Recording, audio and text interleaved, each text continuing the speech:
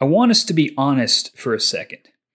When you step into a church, who do you immediately think is the most important person there? Now, if you're like me and you just want to be honest, it's human nature to think it's the guy up front, it's the guy preaching, or it's the person leading worship, or it's the most public figure in that room. And it's for good reason. There's a kind of glamour, there's a kind of prominence afforded to the person who's publicly out in front. And one of the difficulties with that is it can make it seem like because they're so public, because they're so prominent, they're also the most important member of the church, that they're the central cog and everybody else is expendable. And again, that's human nature. I think we all tend to feel that way and at least lean in that direction. But the Apostle Paul in 1 Corinthians fights against that mentality. He doesn't deny that there are public figures. Paul himself is a public figure. He's publicly known as an apostle. And he doesn't denigrate the role of proper authority and even prominence. But he does say that all of it must be relativized and placed under the lordship of Christ. And it must be placed under the lordship of Christ in a particular way. That authority and leadership and prominence must always go through the lens of the cross. That Christ crucified is the foundation of the church, and there is no other foundation. And with Christ crucified as the foundation, it allows people with different gifts of varying levels of prominence to work together, to depend upon one another, and to esteem one another with an honor that, frankly, the world is not going to give. Maybe to put it more succinctly, the goal is not to elevate one gift over another or one person over another, but rather to use whatever gifts and prominence you have to elevate others, to raise others up, to empower them, and to help them follow Christ. This is Understanding 1 Corinthians.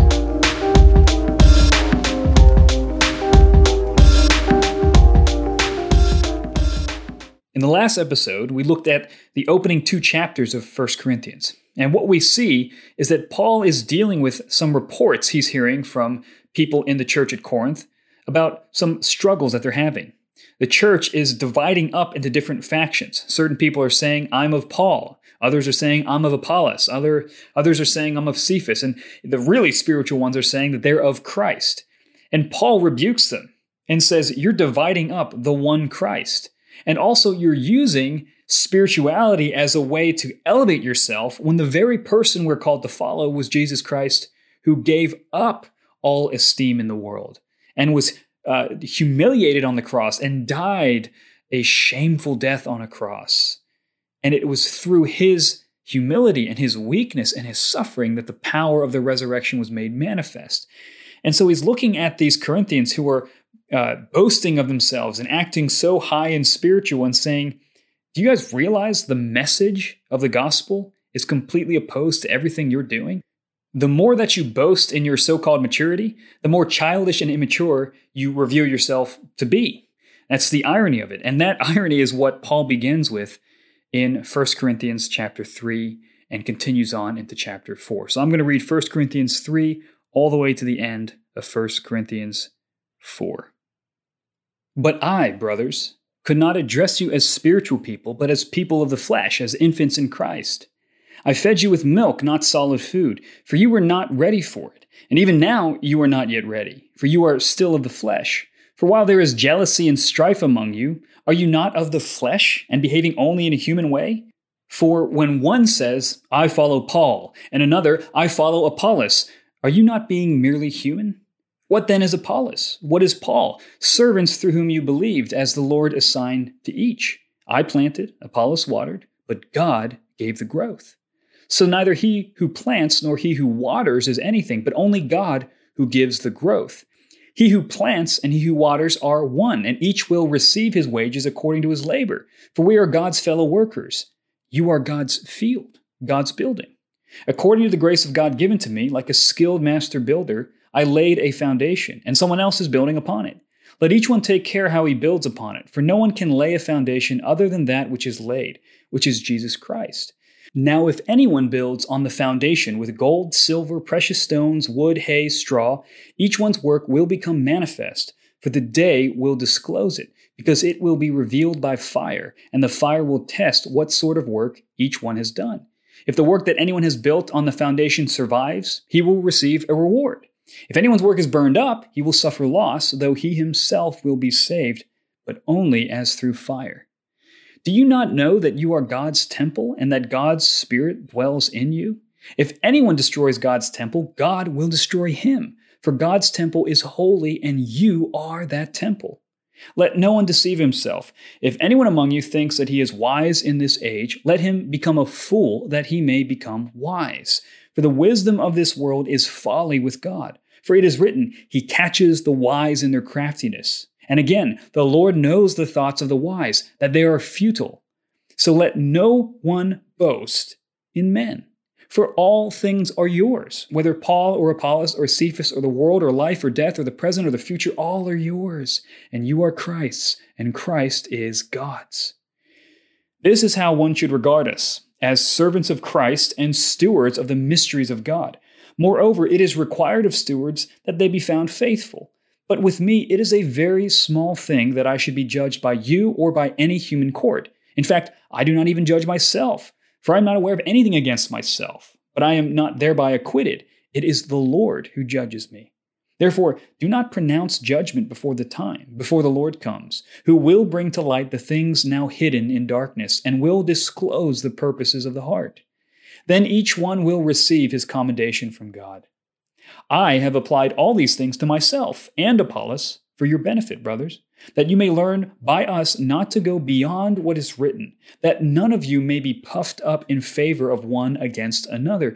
For who sees anything different in you? What do you have that you did not receive? If then you received it, why do you boast as if you did not receive it? Already you have all you want. Already you have become rich. Without us, you have become kings, and would that you did reign so that we might share the rule with you. For I think that God has exhibited us apostles as last of all, like men sentenced to death, because we have become a spectacle to the world, to angels, and to men. We are fools for Christ's sake, but you are wise in Christ.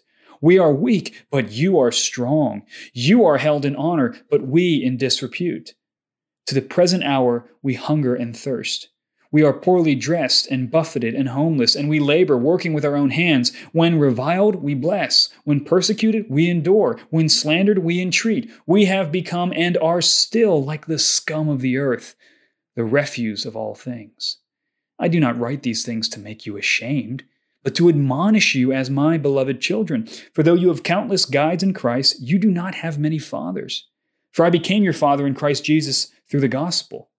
I urge you then, be imitators of me. That is why I sent you Timothy, my beloved and faithful child in the Lord, to remind you of my ways in Christ, as I teach them everywhere in every church.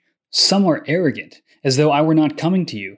But I will come to you soon, if the Lord wills, and I will find out not the talk of these arrogant people, but their power. For the kingdom of God does not consist in talk, but in power. What do you wish? Shall I come to you with a rod? Or with love in a spirit of gentleness? The Apostle Paul begins chapter 3 with a little bit of sarcasm. He talks to the spiritual people, quote unquote, the mature guys, the guys who are saying, I'm of Paul or I'm of Apollos. You know, I'm by association with these important figures, I myself am an elite kind of Christian. And he kind of mocks them a little bit and he says, well, look, you mature spiritual people, I can't even talk to you like spiritual people.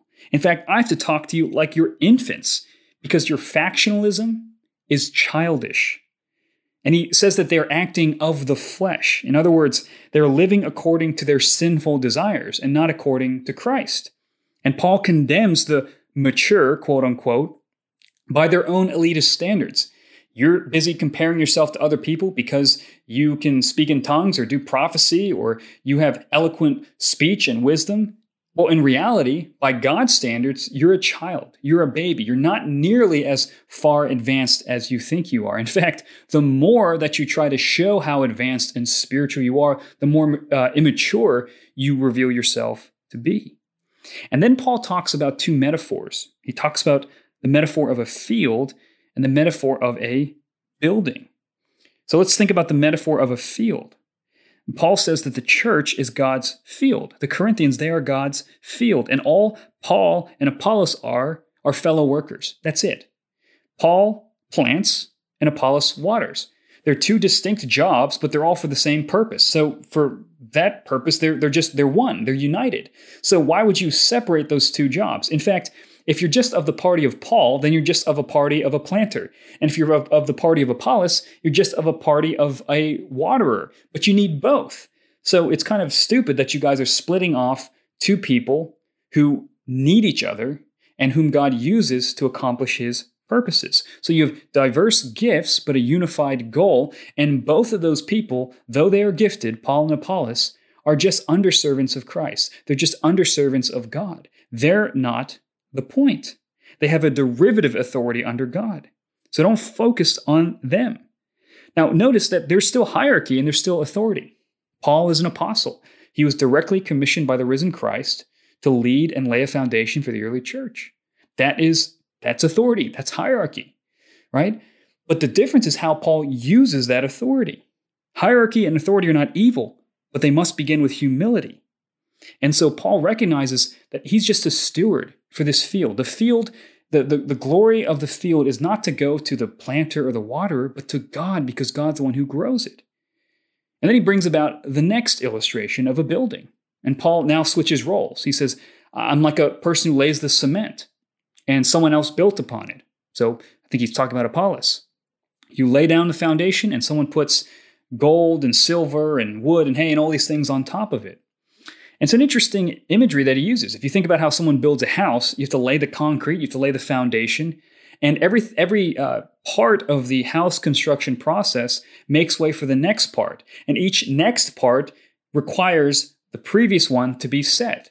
Right? So you can't build, or you build a foundation so the next person can build on top of it, and the person who builds on top of it can't build it unless the foundation is set correctly.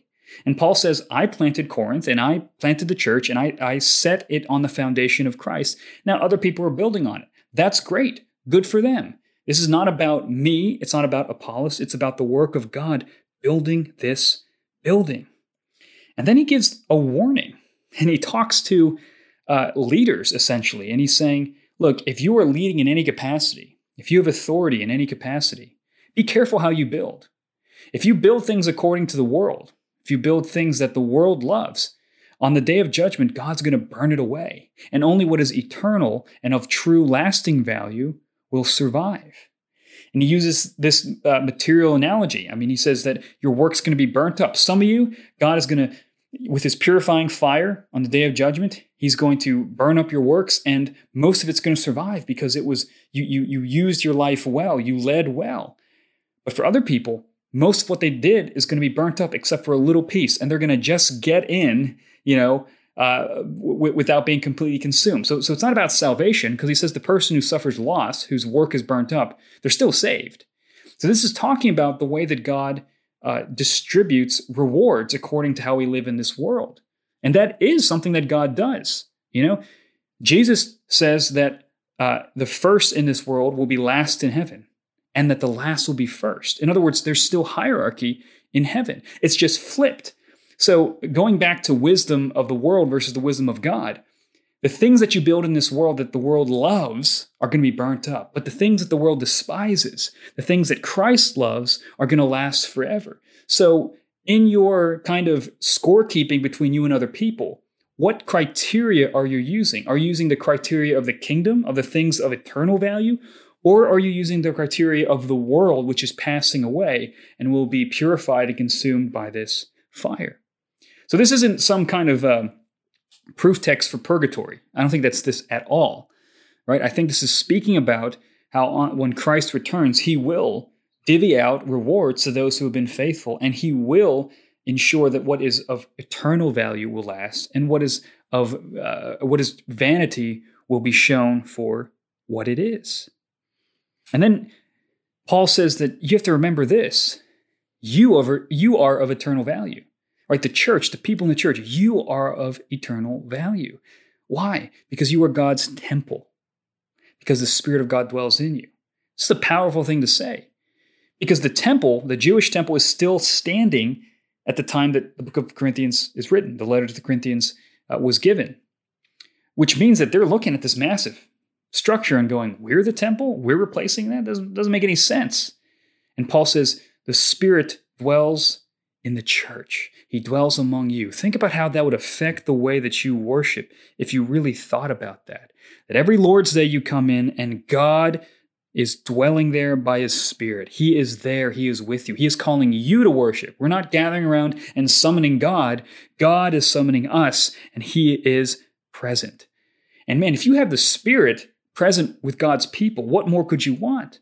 And Paul goes, why are you boasting in men? All things are yours. In chapter 3:21, all things are yours.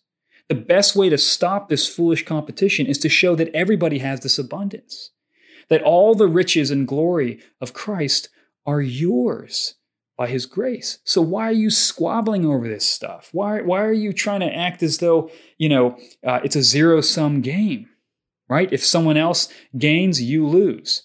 It's foolishness. And Paul is trying to remind him, if you're in Christ, you have all the blessings of Christ given to you by faith. And then Paul applies this to his own life in chapter 4. He says, look, I don't want you to build a cult of personality around me. I just want you to think of me as a faithful steward of the mysteries of Christ. The mysteries of Christ are simply Christ crucified, right? The Word of God, the teaching of God. I just want you to know me as a faithful servant, that I was trustworthy. And then he says, you know what? It's not even important what you think of me. It's not even important what I think of myself, right? And now I think he's talking about being judged for his work. He's saying like, look, the Lord is going to reveal the fruit of our labor, and He knows our hearts and He knows our motivations. So, you don't know my heart, and even if I know my own heart and I think I'm okay, I'm not acquitted by that. In other words, even if I look at myself and I go, no, I don't think I'm sinning or I'm harboring any sinful thoughts, that doesn't mean that you're off the hook. You still might be. And God knows the deepest motivations of your heart. And so Paul's like, it doesn't really matter what human courts think of me. It doesn't even matter what I think of me. All I care about is what the Lord thinks of me. Before the Lord, every man stands or falls. And this is not some kind of trite, like, no one can judge me except God. It's him saying, that is the most terrifying thing, that all the accountability in the world, all the opinions in the world don't matter unless you fear God. Right? He says, fear God above all the opinions of men. So he's not using this as saying, well, I don't care what you say. I don't need to listen to you. I can be stubborn. No, he's saying that I fear God. Above all, that's all I care about. I just want to please God. So it's not a license to sin that he's saying no one can judge me, but rather it's an expression of his fear of God, knowing that God knows the deepest motivations of his heart, even more than he does. Now, elsewhere, Paul says you should be excommunicating people. In fact, in 1 Corinthians, he's going to talk about, he's going to rebuke the Corinthians for not excommunicating a guy who's sleeping with his stepmom. So he's not saying that you shouldn't judge ever, but he is saying with regard to the work that we're doing, we're not going to know God's final stamp of approval until He returns. And so hold off on the judgment. Don't sit there going, Paul is the greatest, or these other people are greatest. Hold on. Just wait. The day of the Lord will disclose that. We don't need to pronounce a judgment before the proper time. So Paul applies it to himself and says, look, it's not about me. It's not about my own glory. It's just about being faithful to Christ. And Christ is going to be the one who approves of it in the end. And really, that's all that matters. But he says this. He says, we're not trying to puff ourselves up, and you shouldn't either. And the way you're puffing yourself up is in verse 6. He says that you're going beyond what is written, and you are puffing up yourself in favor of one against another. You're breaking up into factions and comparing one another to each other. And you're not listening to Scripture. You're going beyond what is written. And Paul goes, everything you have is a gift. So stop boasting in these things that God has freely given to you. Right? And then he kind of goes sarcastic again. He's like, you guys are kings already. You guys reign. You're so wise and powerful. And look at us. We're so weak, and we're humiliated, and we're on death row, and we are the refuse of the world. We are the scum of the earth. Everyone looks down on us, but they look up at you. They look up at you. And he compares their resumes, and he says, which one looks more like Christ? The person who gains all the glory from the world and is elevated, or the person who the world rejects and is humbled and humiliated and is weak, which one looks more like Christ? You're using the wrong set of criteria. And Paul says, look, if you're judging based on worldly values, then yeah, the apostles, we're dumb, we're fools, right? But we're fools for Christ's sake. And if you're judging by the values of the kingdom and the model of Jesus Christ, we're the strong ones. We're the righteous ones. We're on the right side of history here. So he kind of shows like you want to be on this victory parade, but we're on death row. And yet wasn't Christ on death row? And doesn't resurrection follow the cross? And this is what's important. Paul's not saying you shouldn't seek glory or you shouldn't seek vindication. He's saying you shouldn't seek it the way the world does, but rather you should seek it by humbling yourself before God and letting God exalt you. Now, Paul is authoritative with this. And he says to them, look, I'm not trying to shame you, right? He's not trying to like lay it on thick and make them feel terrible. He's saying, I'm coming to you like a father. I'm not trying to humiliate you. I'm trying to challenge you, right? When you shame somebody, it's for your gain, to break them down. But when you challenge someone, it's for their gain, to build them up and to challenge them, to take them beyond what they're comfortable with and to take them beyond what they can currently see. That's the essence of leadership. And Paul is not afraid to exercise that leadership. He's not domineering. He loves them, but he's father-like. He wants to be an example. He wants them to imitate him. And he comes to them with care and also a firmness in saying, you need to correct this. And I'm saying this because I care for you. So Paul has a spine. In fact, he even ends this by saying, do you want me to show up at Corinth with a rod? Because I'm sending this letter to you to kind of ease the tensions because I don't want to be this way with you. I don't want to come with discipline and power. I want you to receive this gentle letter so that you can deal with these issues so that when I show up, I can just enjoy my time with you. And so this shows that authority, to be effective, must have teeth. You got to have a backbone. You got to be okay with people not liking what you have to say. Sometimes people, when they get mad at leaders, they're just mad that the leader's actually leading. Right? And the whole point of leadership is that they're going to push you to do things beyond what you think you're capable of or beyond what you think you should be doing. And that's why leadership is so important, because if they are of a poor moral character, they can really drive the whole project down the drain. But if they are of strong, righteous character, they can elevate people toward Christ and toward holiness. So not for a second does Paul say there should be no leaders. Everything should just be like democratic and everybody decides by group vote. No, Paul says, I'm an apostle. I have a rod of discipline that Christ has entrusted to me to use, and I will use it. But I don't enjoy that, and I don't want to do that. And if by any means possible I can persuade you with gentleness in this letter, I would rather have that. So he has authority, it has teeth, but he doesn't lord it over the Corinthians, and it's not something that he is chomping at the bit to do. And I love how he sends Timothy. He sends Timothy as his representative and says, man, imitate Timothy because Timothy imitates me and I imitate Christ. And that is the cornerstone of that fatherly authority that Paul has. He wants them to be like him. He wants them to walk like him because he walks like Christ. It's almost like Paul saying, if you want to gather around me, if you want to have some kind of, quote unquote, cult of personality, then imitate me as I imitate Christ, right? If you're going to be so focused on me, at least use me as a way to understand and model or be a model for you to follow Christ. And that is the heart of a leader, somebody who says, it's not about me. I am leading you to follow the great shepherd. That is the goal. You are God's field. You are God's building. I am just a worker. And my great glory is seeing God glorified in you.